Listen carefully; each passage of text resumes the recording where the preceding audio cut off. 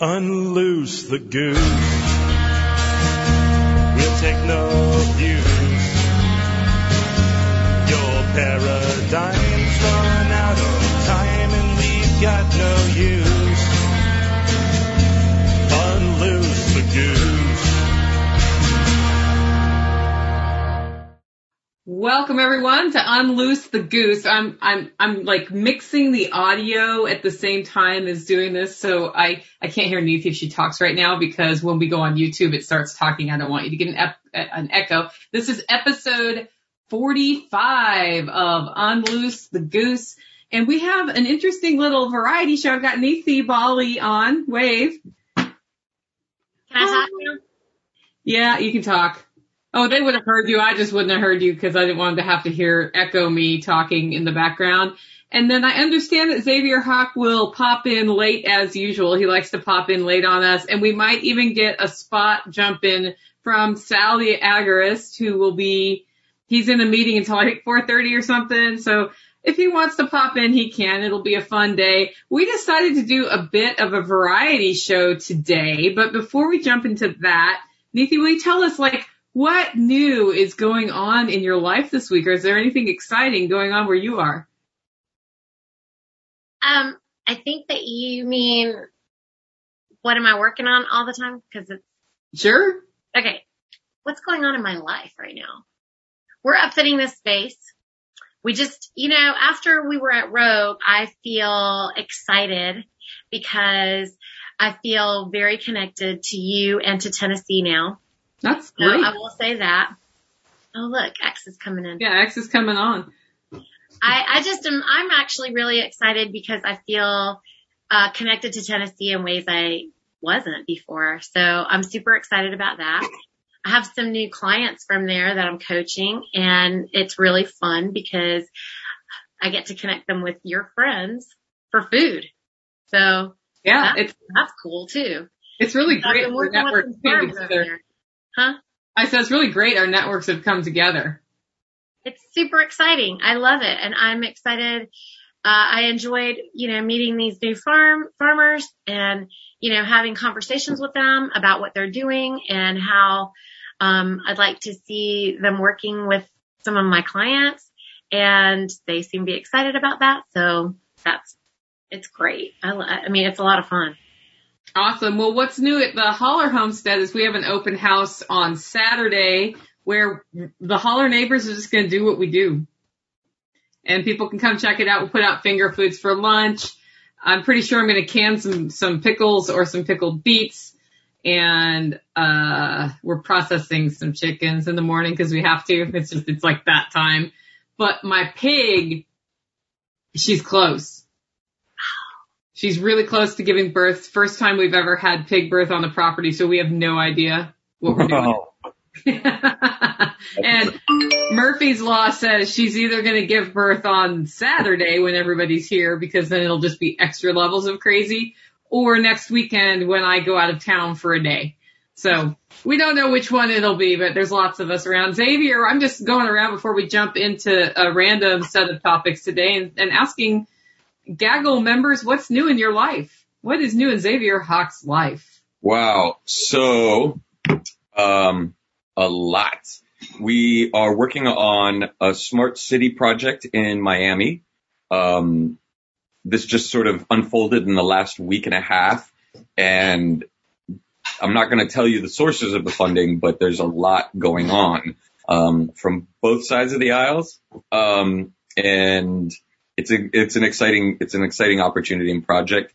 And then also an innovation center in Miami. So if you guys don't know, Miami has sort of become the new San Francisco, in terms of tech development, and especially like in crypto. The mayor of Miami is a super crypto, savvy individual. And, they want to do some really cool things with Firon doing infrastructure for the county. So we've got these like three things that's like all just sort of popped up. And we've raised a whole bunch of money to make all of this kind of happen. And so it's just like the winds are at our sails, and I'm very, very excited for Firon and for, just what the new world can look like in terms of accountability, which I'm very excited about. Awesome. Well, I was talking to Neethi before we started today, and there are a couple things I wanted to cover on today's show. And one is communicating hard concepts or freedom to people who are not feeling particularly open to it. Now, Xavier, I know you talked about this once with John Bush, but we didn't have the female perspective on that. So now we're going to double woman you today. All right, let's do it. Like double woman you. So let's start down the path. Neethi, when you run across somebody who's maybe resistant to some of the ideas you have, and in your case, a lot of your ideas are centered around whole food and not participating in the commercial systems and not supporting what's happened to our medical system, which can sound conspiratorial when we start talking about it, right? And people go, bah! How do you reach people despite defenses that come up? What are some things that you do when you see it happening? Well, first of all, I don't try to convince people of anything.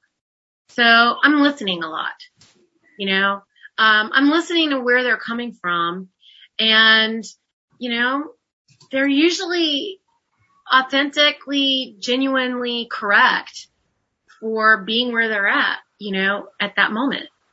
And so I guess I need an example, Nicole, because depending on which way they come, I'm trying to think if there's something I could think of right off the top.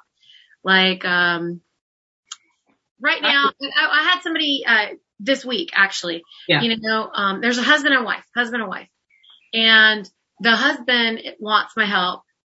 The wife does the cooking in the house. She feels like I'm trying to kill him because I'm trying to take him off of vegetables. Whoa. And off of grain. Sorry? Crazy talk. I know. Yeah. And she's just like, he can't just not eat, vegetables. Oh my gosh. I've been trying to get him to eat vegetables. You just told him he's not supposed to eat vegetables. And so, but also he is, being threatened with gallbladder removal, and he doesn't want to lose his gallbladder. And I just happen to know that we can flush out the stones, and I know that if you let nature operate in the way that nature's supposed to operate, it works. She's very concerned. She's genuinely concerned for his health. And, I told her, I said, I understand. I do. I mean, all the medical professionals that we've trusted, with, they're the professionals, and I'm just this Indian woman who's crazy running this food church, but I said, well, what they're telling him to do isn't working. Is he needing an all meat diet? Is that what it is? That so? Like Michaela Peterson, Jordan Peterson's daughter, she did the same. You're familiar with that, right? Jack is all about the keto diet, and he's done really well with that. Do you think that showing results for other people would be something that, like, social edification or social what's it called? I mean, testimony is number one, right? So I told her, I said, well, you can log in on meetrx.com and you can follow the MeetRx podcast and see the thousands of people that are posting every single day. Yeah. And there's just this long slew of people. Like Jack said last week, he said, or maybe it was the week before, I don't remember which week now, but anyway, one time he said, if you take people off of fat or protein, they will die. Mm-hmm. If you take them off of carbs, nothing happens. Mm-hmm. And it's true. And, I told her, I said, the cause is the cure in this case. And his gallbladder is being clogged up because he's on a lot of plants and sugar.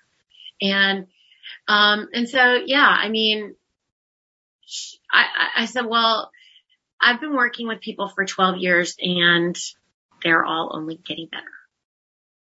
And something you do that you may not know that you do.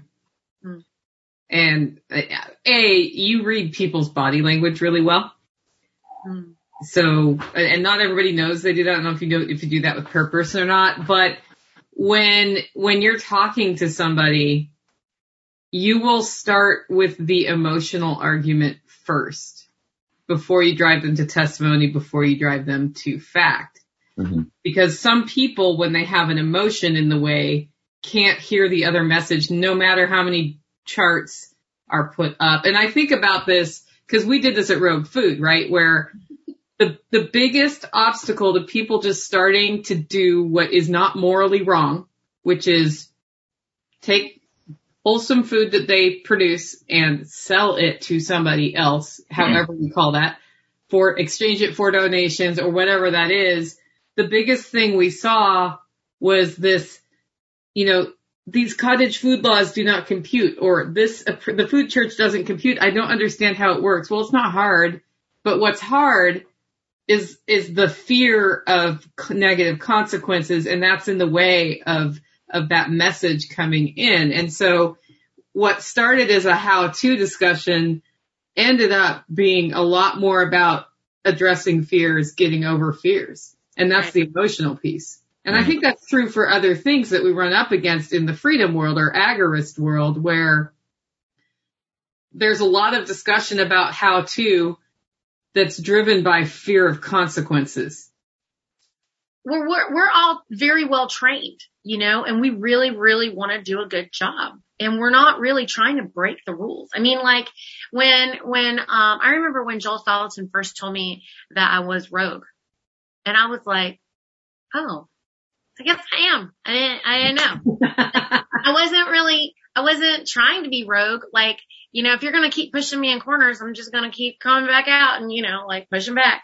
But especially when what you're trying to do is the correct thing. And that's what I told this woman. I said, I don't want your husband to die. Like, actually, I really want him to just not be in pain anymore. And I'm making a lot of bold statements, and they're scary because you've never heard this before. But I mean, he's not the first person I've ever talked to who has a gallbladder problem. And, you might not know this, but these doctors these days are trying to cut everybody's gallbladder out, and it's pretty crazy. What? And it's actually terrifying. Oh, I cannot tell you how many, if we were to right now say, hey guys, if you're on this, on our YouTube right now, tell us if you have a gallbladder or not. I would like to see how many people don't have one, because there's a bazillion people. I mean, a lot of people think they can't do anything but be vegan because they've been told by the doctor who cut their gallbladder out that they're not allowed to eat meat anymore or fat, which is a total lie, by the way. Like, if you don't have a gallbladder, you absolutely can, eat only meat, and you need to. But I'm not going to try to argue or convince you or whatever. Everybody's finding their way to this if they're unwell, and they're, if they try to live and not die, they'll find their way at some point. But yeah, I definitely, try to disarm the emotional fear for sure. I don't want anybody to be scared, and I want people to be confident, and, and if you're going to change your lifestyle, it has to be your choice. And, the only thing that's interfering with your ability to gain health is you, because there's nobody doing anything to you. Nobody can make anybody do anything to you. Like, I'm not with you in the closet when you're eating the donuts or whatever you're doing, and I'm not even, nothing's between you and your mouth and your being except for you. So you just get to decide to do that. And that's none of my business. So if you want my help, I'll help you, but it's none of my business. And yeah. So Xavier, I've watched the genesis of Baseline from your very first episode, which I don't know that you produced that one wildly originally. No. It was like this little inside joke you sent out. Yeah. And I think what I've seen happen there since you began is you are also using emotional tools to get the message through. Have you ever analyzed it that way? Are you doing that with purpose, or are you doing that naturally? Yeah, well, both, I think. I just accentuated. So I can be very expressive with my face and with emotions and things, and I'm sort of like conveying a lot beyond just the words. In conveying my opinion, I'm conveying my judgments, I'm conveying a bunch of different stuff, and people the NSA got it again. That always happens when he's about to say something really good. No. We want to know. What? How'd you get from it? No, okay. He'll be back in a bit. Yeah. I found that stories really help. Yeah. But if people are completely blocked off to an idea and you tell them a story of how whatever we're talking about can work or has worked or has helped somebody, they come back at you. Like if somebody is set in their way and wants to argue their side and that's all they want to do, they'll come back at you and basically say, well, that's just one example that's not founded in reality. And they try to bring it to the data at that point. Well, that study hasn't been, your studies are never good enough, et cetera. At that point, what I like to do when we're communicating hard concepts or things that people are defensive about is stop. I just ask questions. I stop. Yeah. I don't try to tell people things. I just start asking them questions because honestly, I think they can answer those things for themselves if it's logical, right? So I like to go into logic or push logic by asking questions. And am I back? Nicole, you do that too, Nicole.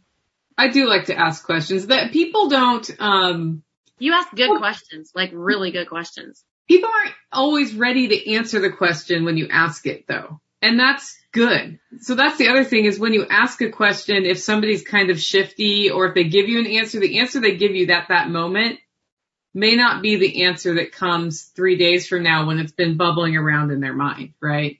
Yeah. Can you guys hear me? Oh, Xavier's back. You were talking to us about the advent of how you started and how you build in, and you were talking about how when you communicate, I get shut off by the body language. So go from there, yeah. And then the NSA shut you right down. Boom, gone. Jack did this episode on Miyagi Mornings about why we know what we know and why we come to conclusions we do about things that we know, quote unquote. And so, yes, I'm conveying a lot with my articulation and my movement, my eyebrows, all of that. But it's more of like a full body feeling experience. So it's not just conveying the information, but also how I feel about it, what the implications are and how we do it socially, but that they kind of go unnoticed sometimes. So much of communication is nonverbal. So I try to add as much as I can of that in. But going back to what Jack was saying is like, there's so much politicization that people don't necessarily think critically about whatever the issue is. They usually go by what the cohort or the group that they associate with thinks and feels, and they default to that position, sometimes not even knowing why. And we have such a politicized environment, and sometimes I think purposefully, that the critical thinking goes out the window. And so to not just add the emotional opinions, but also to hit them with a critical thinking thing. And I think the example that he used, two things. The example that he used was critical race theory, how it's a Trojan horse essentially that's politicized that will teach cultural Marxism to our youth, but that there is actually facts and valid things about racism and institutionalized racism. Like there are literally things that make us an institutionally racist institutions that we have. Some of our real estate policies, insurance policies, things like that. Mm. And to be able to take a highly politicized thing and stand in the middle, which is the second point, which is what I think we agorists do. There's no antithesis to agorism. It's not like anybody actively wants to be enslaved, right? Like there's no like, hey, we want to be slaves. It's like we either want to be free and then there's how we do it, right? The left and the right.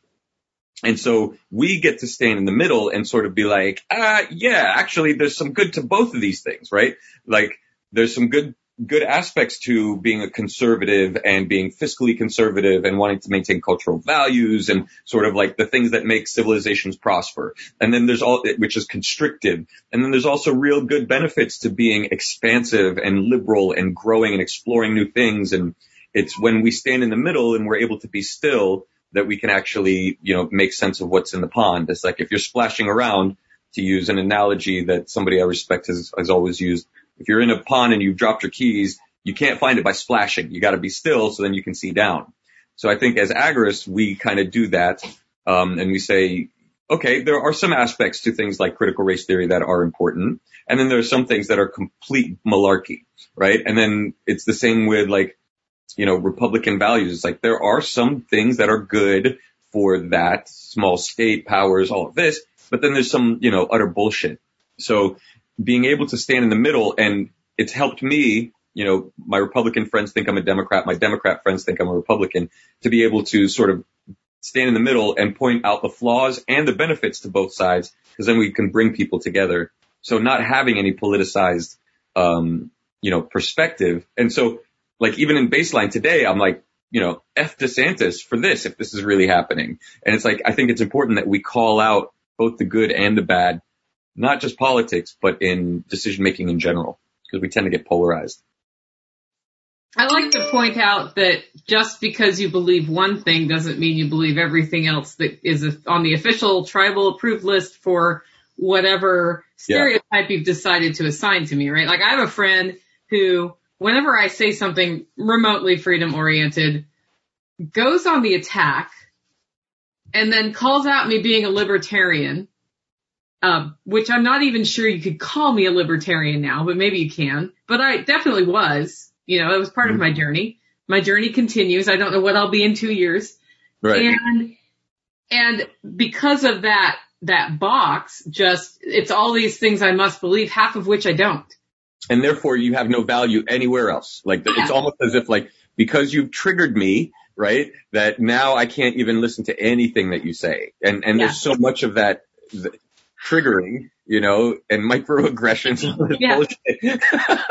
It's the blame training, Xavier, the blame training. Like they're trained to find something to blame constantly.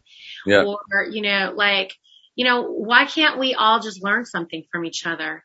I definitely am changing my mind all the time about things. And I love a robust conversation to be able to learn from someone. Yeah. I could be wrong. I'm happy to be. I want to find that out. I love to be wrong and find out something better or easier or more powerful. Yeah. I mean, I just don't understand this limiting belief. It's a false belief, It's a false belief that they've been trained into because you're not allowed really to be a critical thinker. You're not allowed. Oh, I just made a post actually. I'm always just blocked because I actually started the day today with this thing on my mind where I was like, why are we supposed to, like, we're given a belief that we're supposed to accept and we're not allowed to, like, as an adult, I'm not allowed to critically think and come up with my own fair and balanced opinion by gathering information from various sources because it's not an authoritative, it's not called, what are they calling it? Authoritative information or something? Oh, whatever. Yeah. Whatever the word is. As if you can't learn to be really good at something on your own. You have to. Yeah, Nicole hit it right on the head. You hit it right on the head, Nicole, when you said tribalism. It's like we will default our critical thinking to the flock or the herd. If the majority of the herd believes one thing, then we will, just simply to be accepted.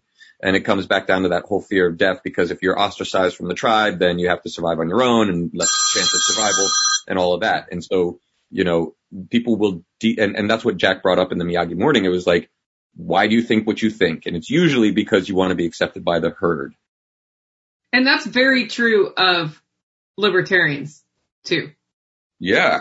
They'll fight like cats with each other, but there's also a very strong desire to find the team. And there's a very strong sense of, I finally found people.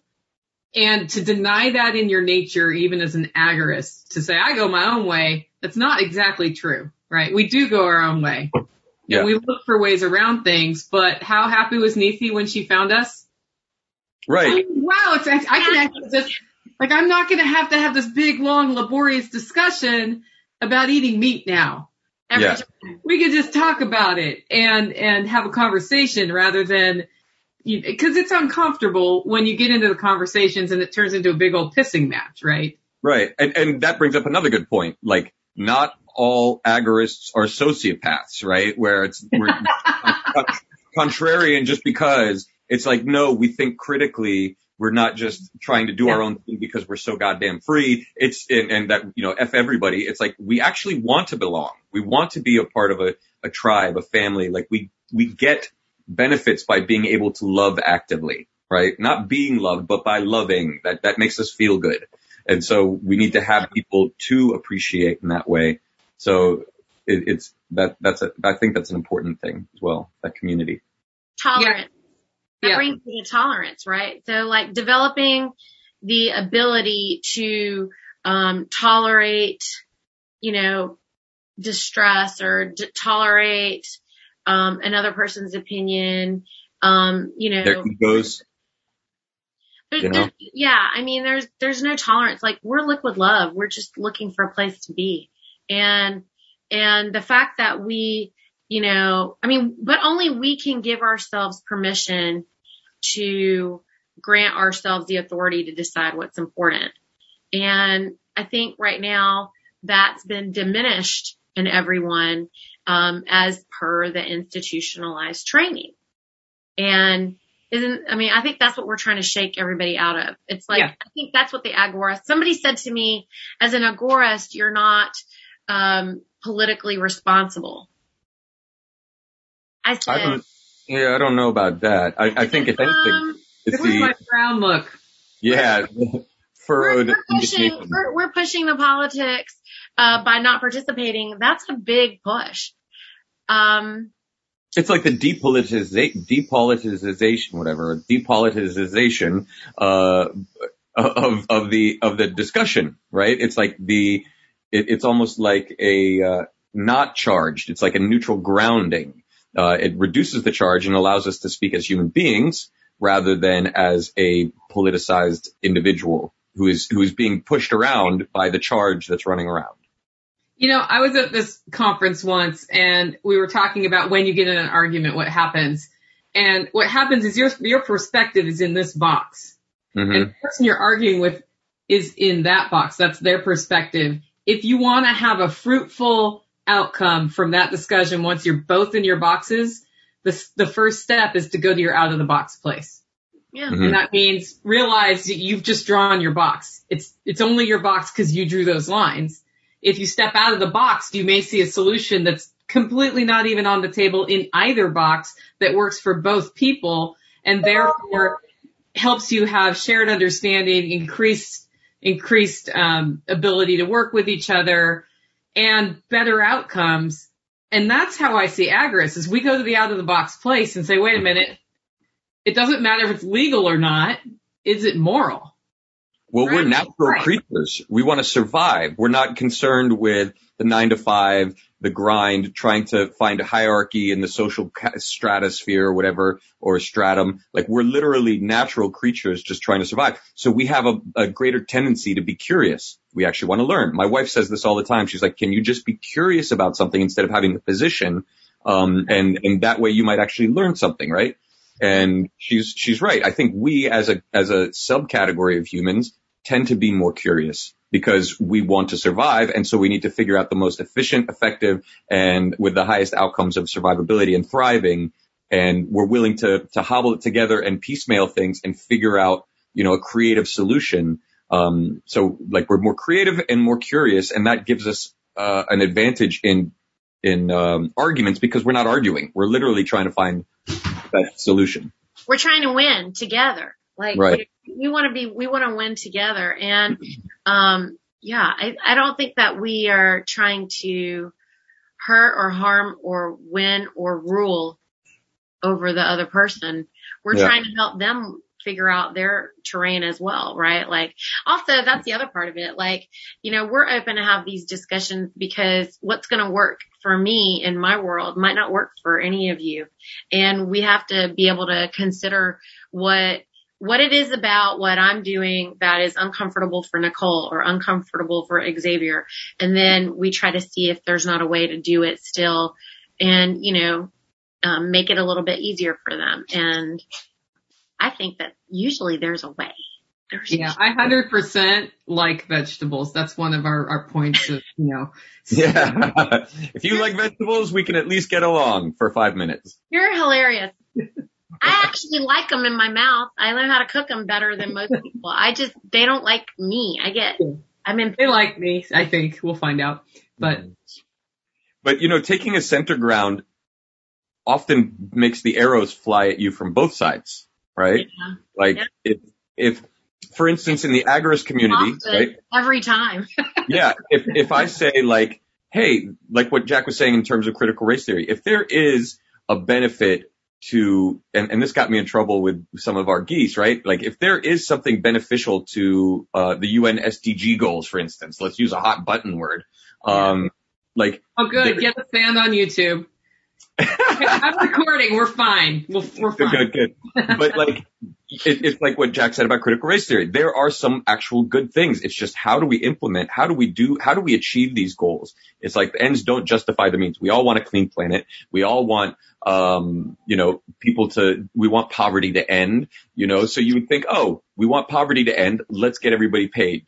Universal basic income. But that flips so many people out on this side, Yeah. But then this side really wants it. And it's like, well, so, it's like walking a fine line in between in the yellow. You've got the red and the blue and, the third color is yellow, but very few people choose that. They get really polarized, but the yellow path is the radiant path. And if we can find a balanced pathway, then we can find solutions that satisfy the whole system. I feel like there's a whole rainbow in between, Xavier. Yeah, probably. I know, I'm just using the primary colors because people, like red and blue is how they divide people. And it's us yellows that need to, it's us yellows that need to be like, hey, wake up, folks. Like, you don't need to be so charged. Yeah. That's a good point, Xavier, about the red and the blue that I didn't even think about. Well, and it got me to thinking about like the stick in the arm that everybody wants us to have. It doesn't matter that it's this one for this one thing to me. It could be one for anything. It could be for foot fungus. Yeah. I'm still going to want to know what the side effects are and et cetera before I make a personal decision about if that's going in my body or not. Right? Like I'm recovering from one of those for something else from 20 years ago still that I had a side effect to. And that's what taught me to look for side effects in things when I used to just sort of blindly follow the advice of doctors. I remember Without that. asking the question. Well, now if you ask a question about this particular one, you're a racist. So many people on all sides are all up in my face about you need to do it, you need to do it, you need to do it. I'm like, no, I don't. No, I don't. No, I don't. And I don't know why you care. I'm not out there like I talk about it from time to time, but I'm not going to say yes, I will and lie, right? Right. But why is that the issue? It just is. And that's one where people just get so charged they can't see beyond this study or that study. And they come at each other and just hurl studies at each other without taking a step back and saying, when did all this start? I mean, I feel like I've been living in my own little world over here for too long because I remember a time when nobody would be trying to prove anything with a freaking study. Okay. It would be laughed at. It was laughable. If you were just, cause everybody knew that you can pay anybody to do a study about anything. And that's just becoming common knowledge in the past year though, like for the majority of the herd. Yeah.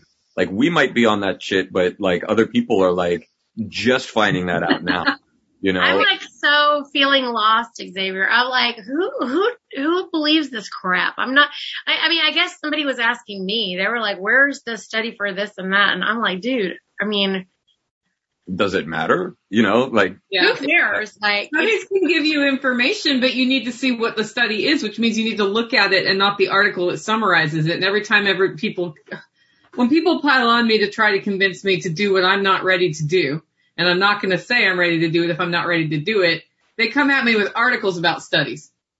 Yep. That they haven't read. They've read the article. Hey, Right. I wanted to bring something out from the YouTube because it's going to fall off my screen, but Bobby Joe says, once you stop legitimizing the government is when you realize you're truly free. Yeah, we don't give them any power because we don't care. Yeah. That's my shirt, remember? I think that goes back to your question, the original question, Nicole. It's like, how do you convince somebody who's polarized or really about something, like, to get them to even consider thinking outside the box? Yeah. And asking questions, but it's understanding these things that we've just discussed, the polarization, just blindly accepting things because the herd does. You have tools in your toolbox. You're not really trying to get them to wake up to one particular issue. You're trying to fundamentally wake them up from their sleep. Yeah. That's really it. And when you recognize that, and I think all of us to some degree had awakened to certain understandings about the world that were uncomfortable and tried to convince our families or whatever. And those discussions never went well, especially in the 90s, right? Unless from a very forward thinking, progressive kind of like family. But, I know for me, it was very difficult to say like things like, 9/11 was an inside job. That kind of like, what, it's immediately the same kind of polarization. Oh, you must be. Died, Xavier. A lot of people died. We know them. We know some of those people. And one life is too many. But the fact is that there was something weird that went on there, whether it's the government or aliens or, something Where weird. did the plane go? And that's really it. It's like the questions, like, well, how do you explain this? How do you explain that? And then, so whatever the subject is, like, did you know that Fauci worked for the Wuhan lab and funded it? Did you know that his emails started coming out and people were still not like, and then it takes somebody like maybe there was some manipulation here from the beginning. Okay, they're never going to change. That's where you walk away. I mean, those I just don't spend time on. Right. Like the 9/11 thing, no one in the news said, if this plane hit the building, where are the parts of the plane that's fallen to the ground? Right. Did you find pieces of the plane that hit the ground? Yeah. I mean, it fucking worked for Plato, so why wouldn't it work for all of us, right? Just ask questions, but you can only ask intelligent questions if you know about the subject. And I know I've read peer-reviewed articles and thought, come out with different conclusions than the people who've written the articles or written the studies. And if you don't do that, you're not thinking critically and you're just parroting what other people in your herd say. And it happens in libertarians too. There's factions of libertarians. It's like, how could you be more retarded? Well, they've not been taught to think, Xavier. They, like millions, they've been taught what to think, but they're not taught how to think. So we have to, right? We have to get That's people. where we're starting, right? We're just starting. Yeah, thank God for that one high school English teacher I had who walked in a room and the first term she hadn't been there. We had a substitute who we loved in this English class. And we had written a petition to not have the actual teacher when she came back from a trip overseas where she was teaching for 6 weeks or something. And so she came in and had this petition from her students saying they don't want her there. And she walks up to the board and she writes critical thinking. And for that whole term, she was talking about how to employ critical thinking into your life. And had that teacher not been in my life, and I ended up loving that teacher more than any teacher I had in high school pretty much, right? By the end of that term. But had she not been there, nobody else had even brought that idea up as a thing. Wait, this was you should question things. We had this whole canning jar lid thing going on last year where they were hard to get. Mm-hmm. And people explaining all these conspiratorial things that were wrong and that might be I called Ball. Yeah. And I said, so silly question, do you know when you're going to get lids and do you know why you don't have them? And they said, well, we've had 4 times the demand for them from January to July that we would in a whole year, the year before. And so we can't keep up with demand. That's it. They have forecasts for all that. They have forecasts for it. So not because of tariffs on metal, just literally we can't keep up because this has not happened to us since the 70s. Nobody cared about glass jars before. Yeah. Yeah. Until their livelihoods are threatened and they're like, wait a minute, all those weird conspiracy people might actually be right. Yeah, and it's not like I needed special permission to call a factory. I just had to ask the question, and I won't do that for everything, right? But in that one, so many people were asking me about it. So many people were making up redonkulous stories about ball jar lids. But I was like, okay, I just want to know why, and I want to know how long. Right. Is it really worth spending $2 a lid right now? No, actually, if I wait, they'll eventually come back. Yeah. I did the same thing, Nicole, with freezers. Because, that was what pushed us out of the house, and we needed commercial space and we needed more freezers. And so as a side effect, I'm like, dude, I gotta get some freezers. Where's all the freezers? No freezers. You can't buy freezers.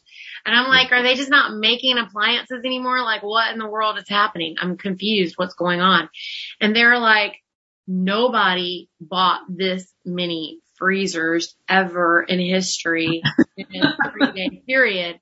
And now we just sold out, and we just didn't even know we needed to make so many. By the way, that's all going to get worse. It's not going to get better anytime soon. I'm sorry to say. We had a break in the freezer market about 3 weeks ago. Prices came down to normal freezer prices because I just bought 2 because I wanted to replace my ice cream freezer with a chest freezer that's insulated, and I wanted an event. I have a fridge freezer combo now that's really cool. It can be a fridge or a freezer, depending on what I need it to be, and I do events, so that's cool. And they were all like the prices they would have been about a year ago or a year and a half ago. I got the price. They arrived within 2 weeks of ordering. Yeah.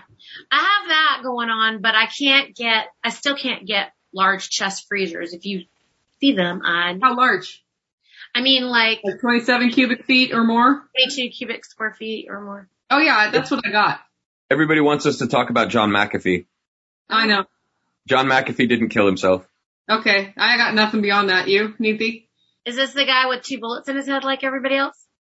No, hung himself from a doorknob in prison. Yeah, this just came out this afternoon, so you probably haven't heard about it necessarily. Yeah, with the last I've been working at your CSA world. Yeah. McAfee, he created, I believe, he's the CEO behind, I don't know, his role, Norton Antivirus Software.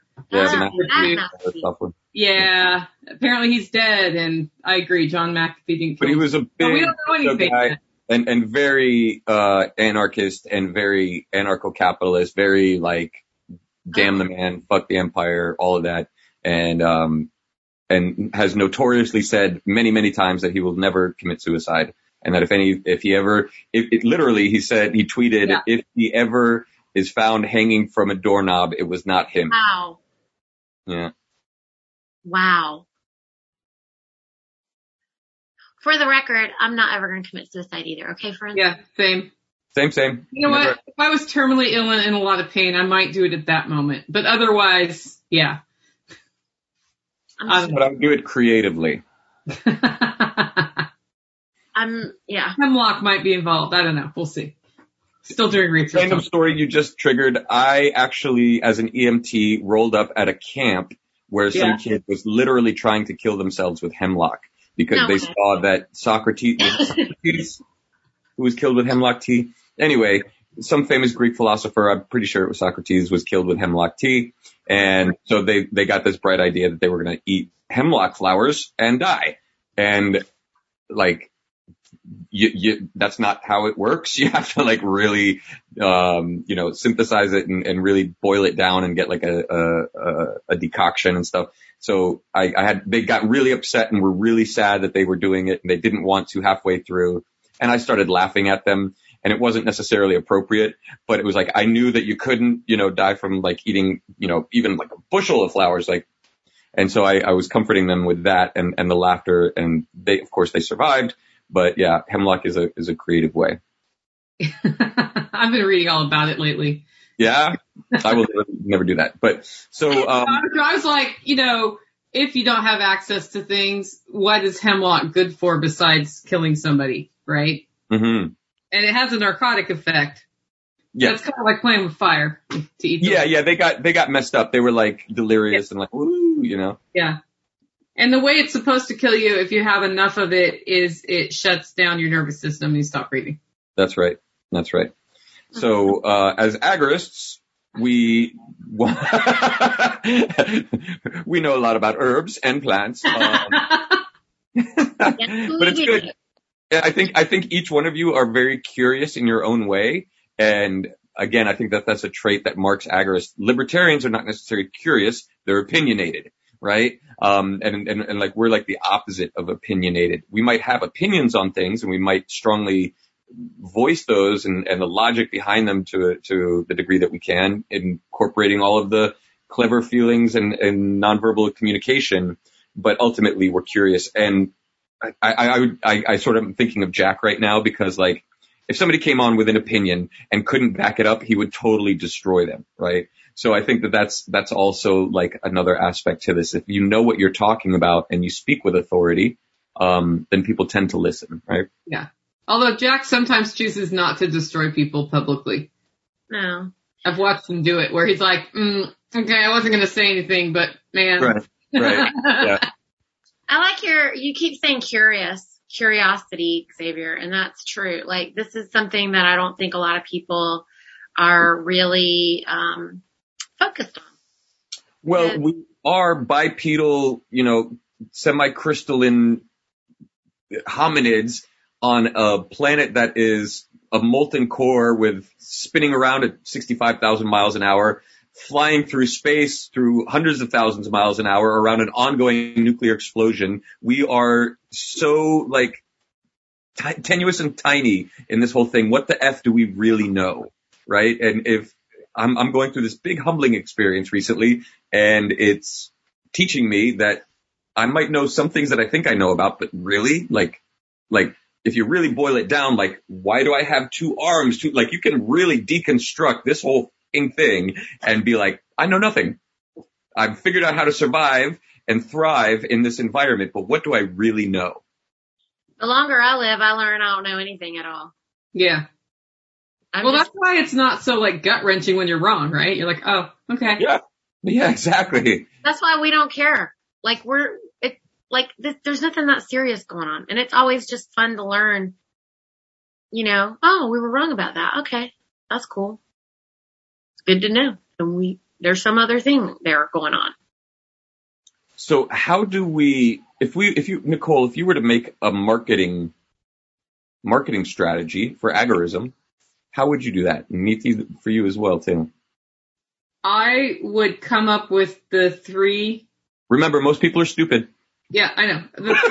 The three most important core values, and really there's probably only one, which is leave me alone, but find a more decorative way to say that. Uh-huh. And none of my business is another one. If I sat in a room of agorists, we'd probably come up with fancier words.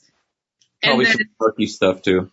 Then I'd find emotional stories that just convey those messages over and over and over, that make it less threatening for people to learn about people who are just living their lives, to reinforce that not everything has to be your business, that somebody else is doing, right? And if you look, it's funny, if you look at children's books like 100 years ago, they kind of did that. That may be why, or more like 80 years ago. Yeah, 100 years ago. What? Do you have examples? Go read the Bobbsey Twins. Read through the racially uncomfortable things that will be in there, and you've got these kids that go out and solve their own problems and help people, and they don't have permission. They just do it. Not Biopsy Twins, Bobbsey. Bobbsey Twins. There's different authors. It was sort of like this concept. I'll see if we can find it for you, the Bobbsey Twins. Yeah. Cool.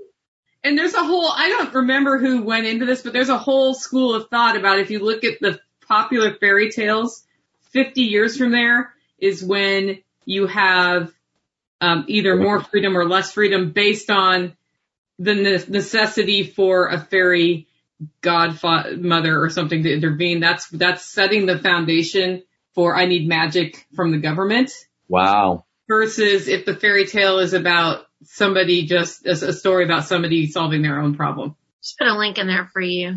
So you're saying there's a correlation between the amount of fantasy fiction with an external savior based upon how free that society or culture is? Yeah, and I will have to go dig deeply because I was really fascinated by this probably 10 or 15 years ago. I was like, we need to be not just writing children's stories about monetary systems, which is kind of boring, or how money works. And I don't want to actually dissuade whoever's doing that because that's good. But That's a just good one.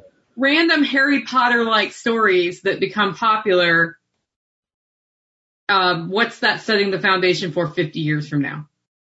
Interesting. I remember reading, not Charlie Brown, Detective Brown or something. Like it was a young kid who would solve all these crimes and mysteries with his exactly. That shit was brilliant. And I'm not sure, I think, people think Harry Potter is setting us up for socialism.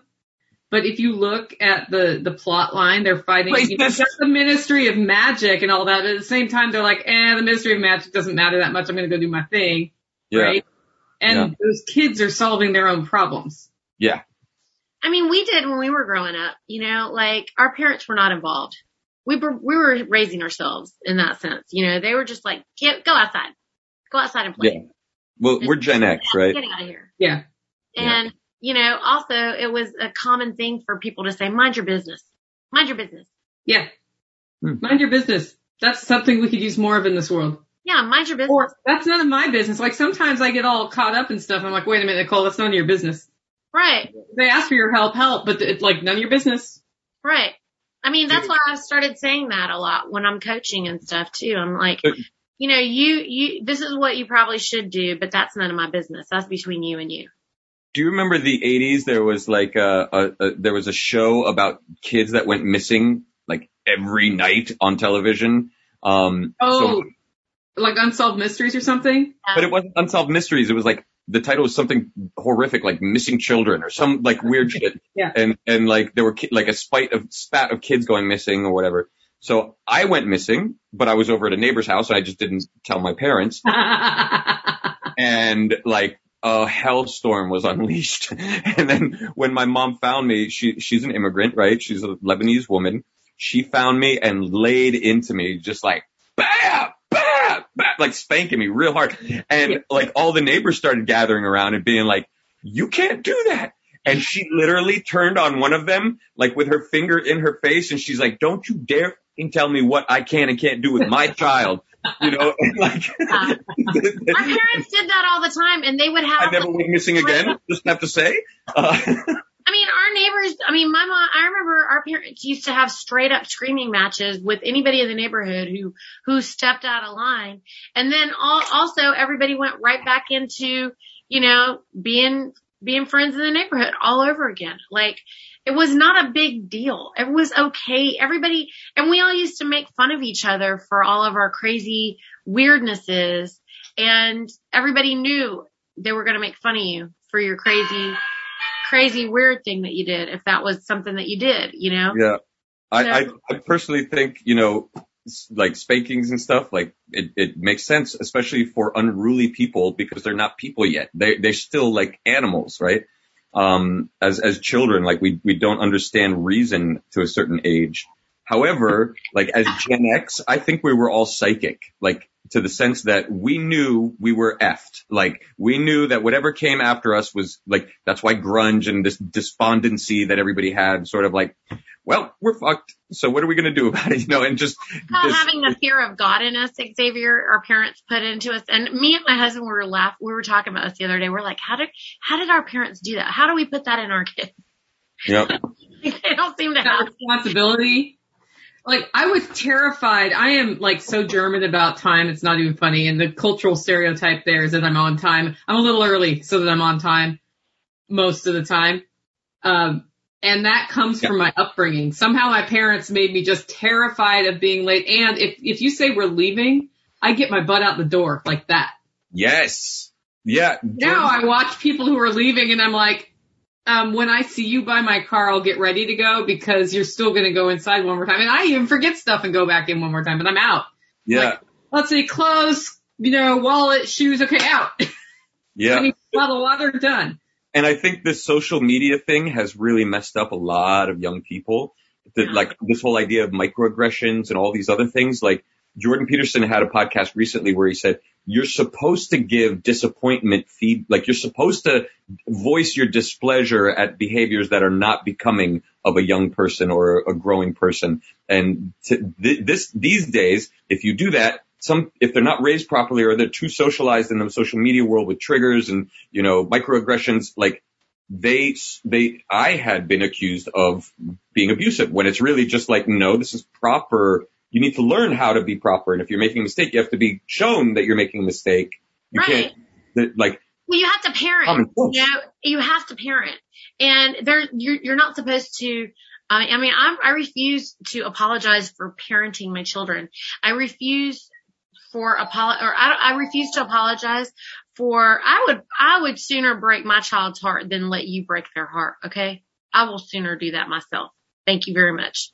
And because you're there to hold them. Right. I mean, nobody loves them more than I do, and they know that. I'm reading these notes in YouTube, and I agree. Like, I was a latchkey kid. They're saying that latchkey kids in our generation were left to their own devices. True. We were. And, it says that, I mean, my mom was raising us and stuff, but then she became a single mom, and then so we became latchkey kids.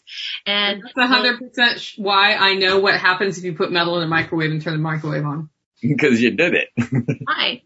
Also, we know what it's like when the neighbor across the street's daughter decides to get our key that she's holding for emergencies and come into our house. And me and my sister get scared, and we get a hammer and we stand behind the door and get ready to hit somebody because they're coming in our house and we don't know why. Yeah. Almost got her. Good thing you didn't. I know. It was kind of crazy.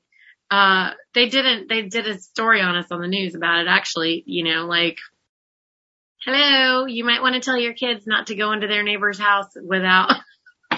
So Gen X, basically what we're saying, has the highest survivability rate of the apocalypse. That's what they say. I don't know for sure, but yeah. Gen Z and millennials, Same children are I kind of think Gen Z is going to go freedom again. Yeah, right. Like, everybody rebels against whatever the status quo is to a degree, and I think it's too soft, and they're realizing that, and they're going to be at the prime age to have to fix it. Well, they're also they're saying fuck this and opting out. Yeah. Like, when you see the ones who are older who can, they're just like, I'm not staying at this dead end job. I'm going to go live my life, and that sets the once somebody starts doing that. Yeah. Freedom. And they're willing to be uncomfortable. They're more entrepreneurial, for sure. Mm-hmm. Mm-hmm. They grew up in the gig economy. Yeah. Yeah. So they're saying that the biggest problem is kids have no sense of privacy or how to respect privacy. I don't know that is a problem. I think that they have too much privacy. No, there is no privacy doesn't exist anymore. The idea of privacy is a fallacy at this point. Like, we can do things to try to make ourselves feel good about being private, but literally there is that ended like late 90s, early 2000s. Are you talking about because of social media? Is that what this means? Yeah, digital privacy. Like, they're more easily to talk to a random stranger. They have like an innate trust of other humans to a greater degree than we ever had, right? Like, they know that there are predators and weird things, but they also have like the signals to know who is and who isn't for the most part, right? Because there's a great degree of socialization and things that we'd have had to take many different tribes, many different generations to learn.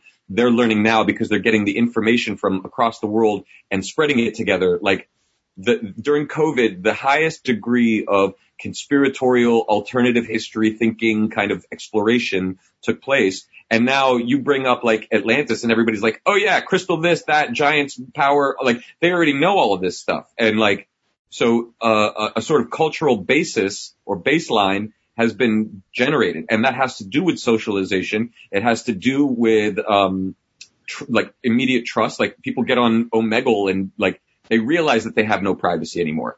So they've got nothing to hide, really. Like, they know that a screen name is just, is a thin veneer of protection, at least the smart ones. And so, they have an openness that we never did. Yeah, I think the bigger problem is fear of things you don't really need to fear. Yeah. Taught people to really need security and safety. And I like being safe, but just fear of things you can't control and that you don't need to be afraid of is a big deal. And it's how it's how you see the narrative controlling people, right? Even just starting with what the news cycle's covering, whatever it is right now, in addition to McAfee, there's fear underlying it, and I can't stop reading the articles about whatever the, topic du jour is. And the fear of that controls me here, even though whatever that is not here. It's like, why do people watch horror movies? I don't understand why anybody would watch a horror movie. You're literally sitting for an hour and a half, 2 hours being traumatized. I don't understand it either. My husband and his sister watch them, and I have no idea what. No, and I used to take kids on, my first company was an adventure company. I used to take people out on backpacking trips and camping trips and hiking trips.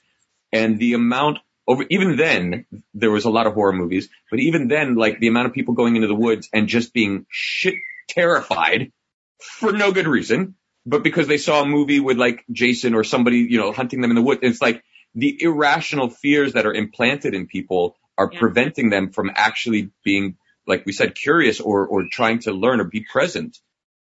I mean, that was on purpose, right? So that's the problem. Perhaps. That was all happening on purpose, because even right now, I mean, this fear that you're talking about from the news for the virus or for anything, is because people won't leave their house to see what's actually happening for reals on the outside, where nobody's dropping dead. Like everybody's not dropping dead. So, but they don't know that because they haven't been outside because they're afraid. So they're trained to sit tight inside and hide under their bed. And if they come out, they only come out to yell at you because they really should just be hiding under their bed. Hiding under the bed's very important. Bye, Xavier. That means somebody just interrupted and they'll be back. It's funny because, the whole virus thing, I've been just kind of keeping a personal tally of how many people I know who died of it versus how many died linked to the stick. And right now it's 2 of the virus and 1 of the stick for a total of 3. I know in my network. So it's something to keep. My question is, how are 0 to 4 virus to stick, 4 sticks, 0. Yeah. How are they proving it is what I'm still trying to find out, since it's never been isolated. Yeah, I don't know. I take it as they died of the virus if they got really sick and their oxygen dropped and they died. The respiratory death, I don't know. Like, if somebody had advanced heart failure and were in the ICU already and then got it, I don't really count those, but I don't think I have any of those either of people I know. But from the stick, if it's within a day or 2 of the stick and they were perfectly healthy, I'll accept that link. I already know 4. Especially heart stuff. I know 4 people from that. 3 are gone. Yeah. It's not a study, obviously, but it's something to keep track of. My observation. Mm-hmm. My observation. Observation's not good enough anymore. They told me I was a scientist because I could observe. That's what my teacher told me. So Jack's not on the show, but he commented in YouTube. He says, "Seems to me it's not the kids losing their shit about names, etc. I think he means PC language. Mostly seems to be 30-somethings." Yeah. What does that mean? The 30-somethings are what? Losing their shit about you have to call people the right words, and the words change all the time. Oh. I'm assuming I'm not going to do that, y'all. Sorry, because I can't even remember. I can't remember your weird words. I don't know. We had a funny conversation about how somebody wanted to explain to their elderly mother what PC culture was. And they tried to explain using the proper word for a person of color. And they finished the conversation. Their mom's like, "Wait, which word am I supposed to use?" And that was all that permeated. I refuse to make an effort to learn this because I walk in the laws of nature. So y'all can just hate me for it. Sorry. But, my preferred pronouns are... Jack told us there's 74 genders or something. He said, I was like, what? 47, 74? What did he say? Something like that. A lot more than the 2 that I know about, but I don't know. Anyway. He's saying, wait till you see the data I have on vaccine death pulled right out of VAERS. VAERS. Report will be out tomorrow. I saw something interesting about. By the way, you can't report to VAERS about the jab because this is an emergent. You're allowing them to get you because this is emergently being dispersed, untested or whatever. I mean, none of them have been tested. Let's just be clear, okay? But these people are not able to have any recourse through vaccine court. So, because it's emergent, no one's liable for it. No one. No one was really liable for any of it before, but you had an opportunity to go to the vaccine court. But like, and if you lost, like our daughter was vaccine murdered. So there was no recourse for that. No recourse for that. Also, good luck trying to prove any of it anyway, as far as they're concerned. Yeah.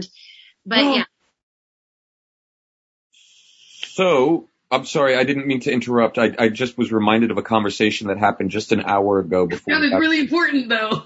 Yes. So, I read an article where, somebody killed a cop and they got them on a screenshot, but they didn't get their face. They got like this much of them, right? Just the shirt.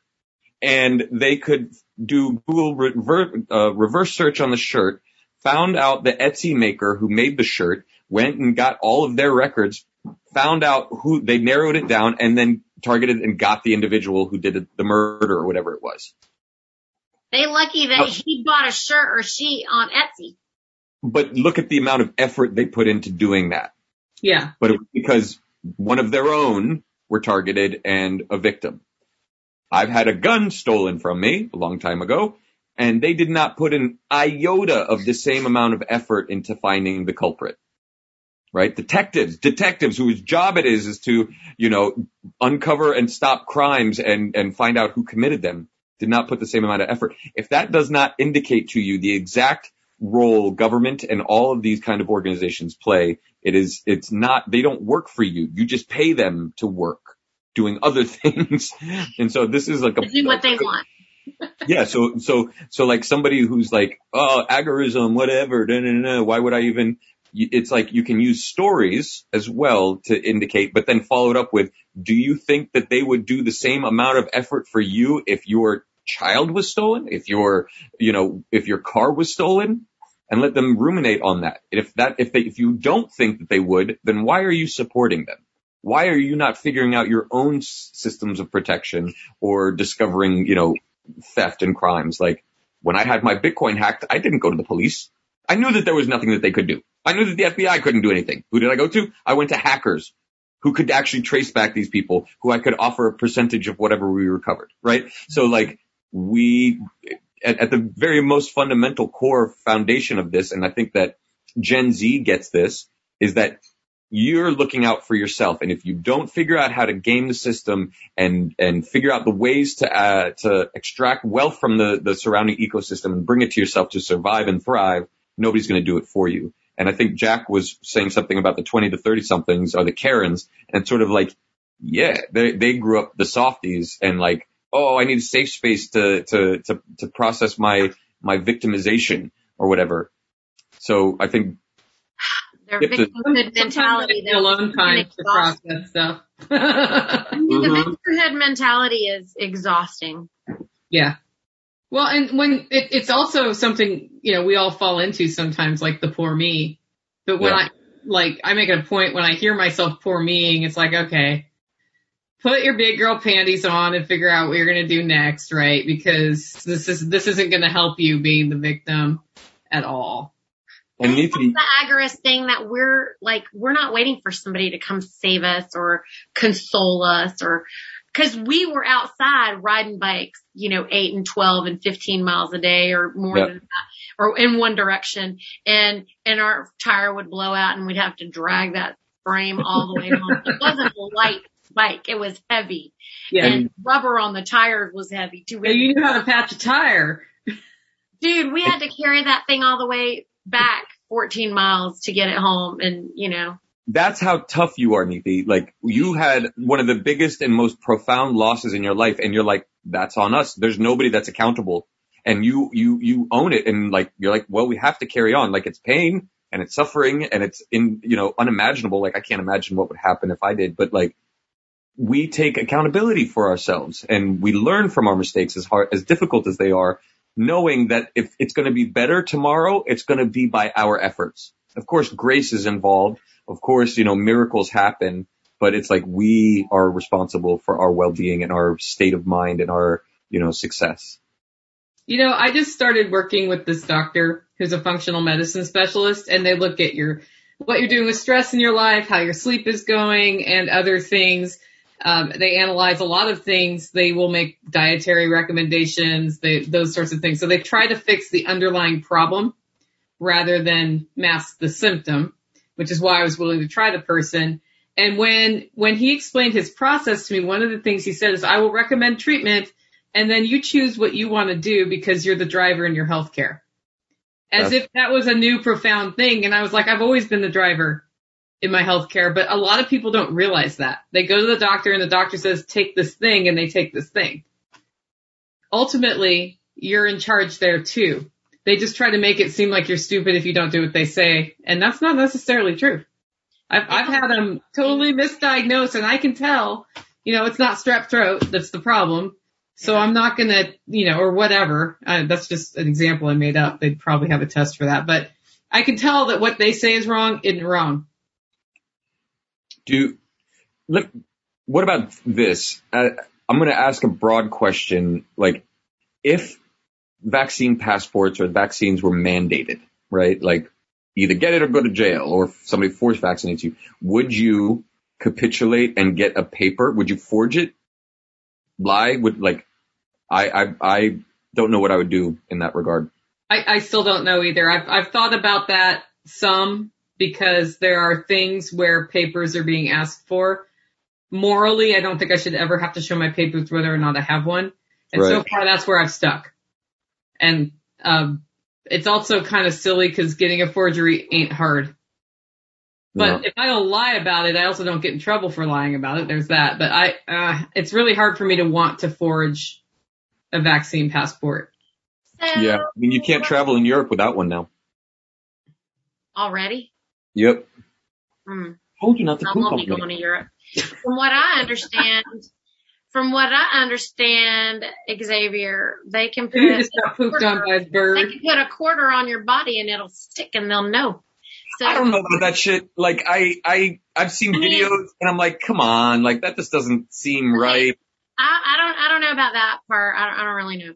But what I know is that there is tech involved, and supposedly, and I don't have any evidence for all you people, and don't write Jack and bother him with all of this. Okay? No, don't write me, Niecy. They write me.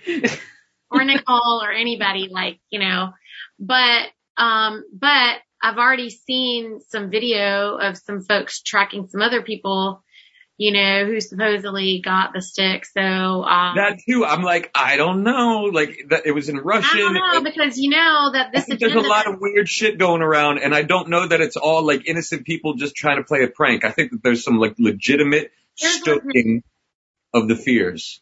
But yeah, I think if you're the whole reason people wanted mandatory vaccination, the reason it was being pushed for was not for safety. Why don't I just say that only? Then you guys can figure out what would be the real reason. Y'all figure it out. You tell me. 'Cause I don't know nothing. And obviously you need evidence from me for every thing. I think some of these things are above our pay grade. Like if we're going to think critically and you see things that kind of fall into what you kind of think of the vaccine, or I'm sorry, I'm not supposed to say that word on video, the stick. Well, now I'm going to get us banned from YouTube. What did you say? I said the word I wasn't supposed to say, but if you want to be thinking critically and something falls into your own narrative that you've come to by looking at other things critically, you still have to say, how do I verify that? Even if you think it makes sense, because it might not, and it might be being used as a tool to manipulate people who are critical of the stick. That's classic COINTELPRO and disinformation. Like they will take something like 9/11, and that could very well just be planes flying into the towers and be like, oh, it's Project Bluebeam holograms, satellite beamed in and tactical nukes. And it's just made to make anybody who questions the narrative and that's thinking critically seem crazy. Oh, you're one of those people. Yeah. They'll put out information that takes it to the extreme. That's why I think this magnetic shit is weird. That's why I think this, like, oh, I'm now putting off a Bluetooth signal and I can track my buddies. Like, I think that this is a little bit over the top, and we got to think critically, stand in the middle, be still, and be like, who's trying to push what agenda and what polarization is there? I will say that I know from people who work in the manufacturing industry of the Jab, that it is gene therapy, and we know that for verified sure. Also, I know that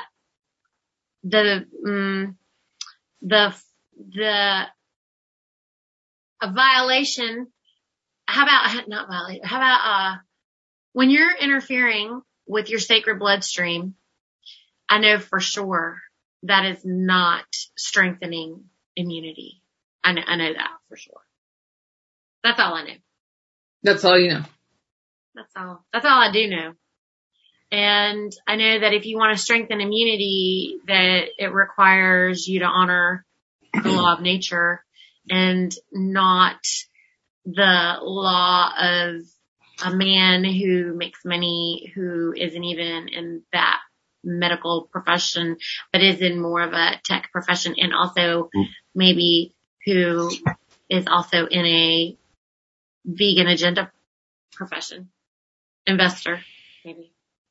By the way, Xavier, who's your friend on your shoulder there? I know. The bird on Xavier's shoulder. You have a friend of friends. Who pooped on him earlier and it made him mad. This is Soleil. She likes grabbing onto my earrings and doing her morning workout she does like pull-ups on my earrings.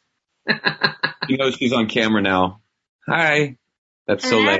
Hi, Soleil. Soleil. She's done. She's giving us the single bird. I can see something.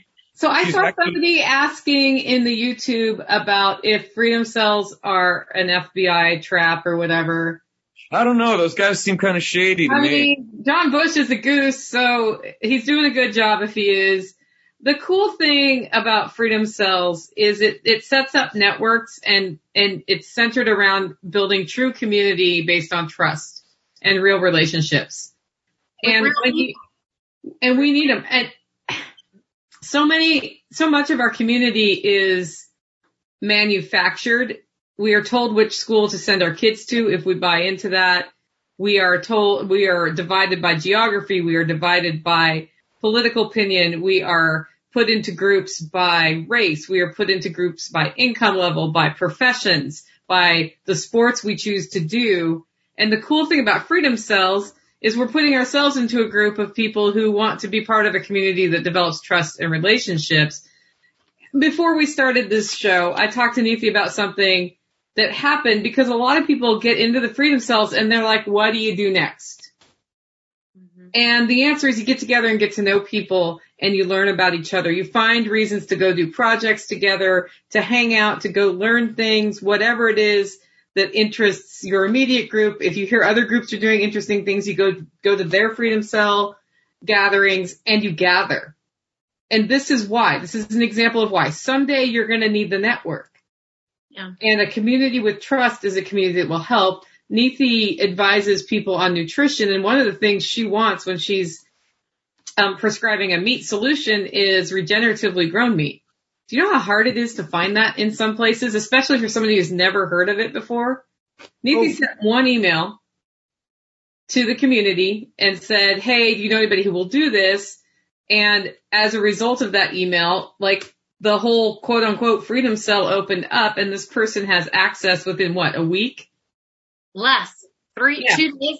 I think it took 2 days to pasture raised healthy eggs, no soy in the feed, regenerative meat, all of these things in a state that Neethi doesn't live in, just because she had that one connection over the border.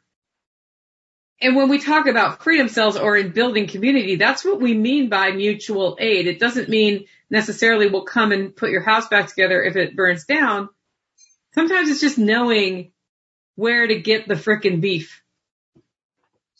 Two things. So, I was being cheeky by saying that they're shady just because they did that to me in the very beginning because of my website.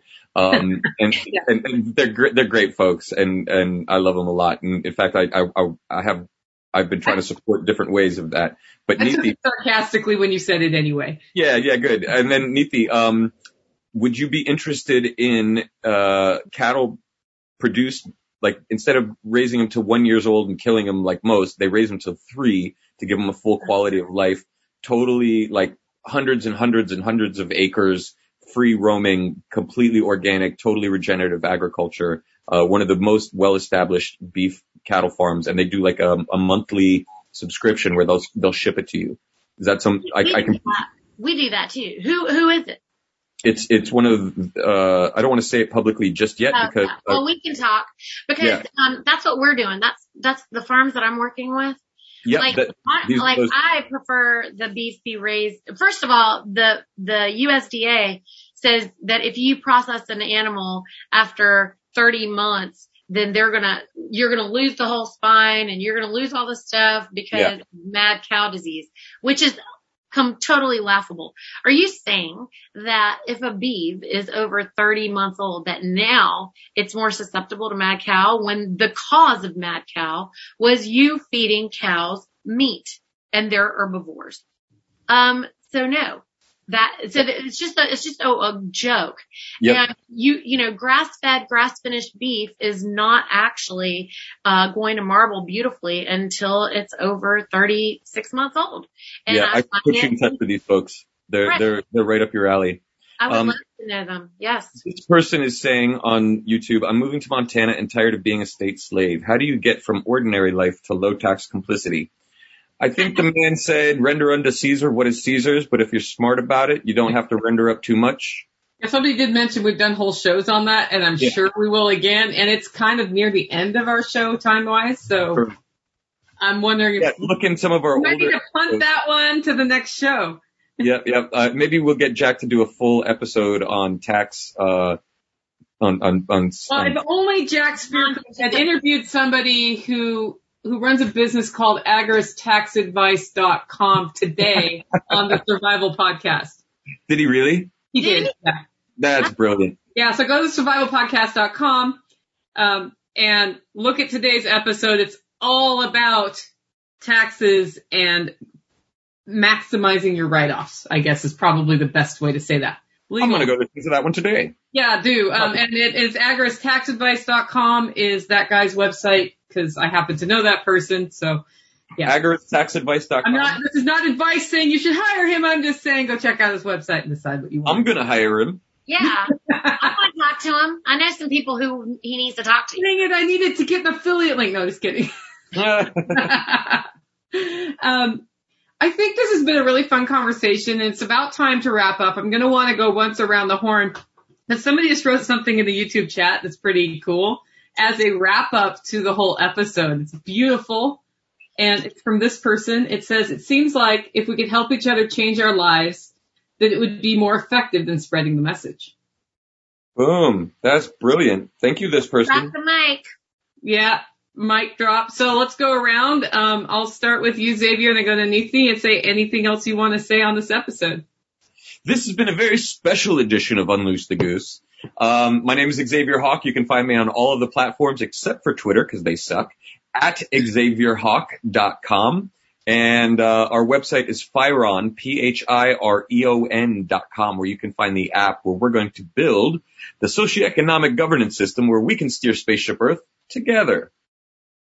Neethi. Hi, I'm Neethi Bali. You can find me, I guess I'm most active on Instagram right now, because I don't really like everybody else. And then other people are just blocking me, but I am Neethi the Pharmacist everywhere. And that's TheFarmacist, the Pharmacist. Also you could go to my website, www.farm2forkmeatriot.org. And that is FarmToforkmeatriot.org. I'm also, by the way, going to start doing some group coaching as of August 1st, if anybody's interested, and you'll be able to learn more about that on my website. So check it out. I'm working on uploading all that right now. Awesome. And I'm Nicole Sauce from the Living Free in Tennessee podcast and Hollow Roast Coffee. Check out my podcast if you want to hear more from me. I do anything from homesteading to freedom-related issues. But more importantly, if you love Unloose the Goose and want to keep us growing, recommend us to friends.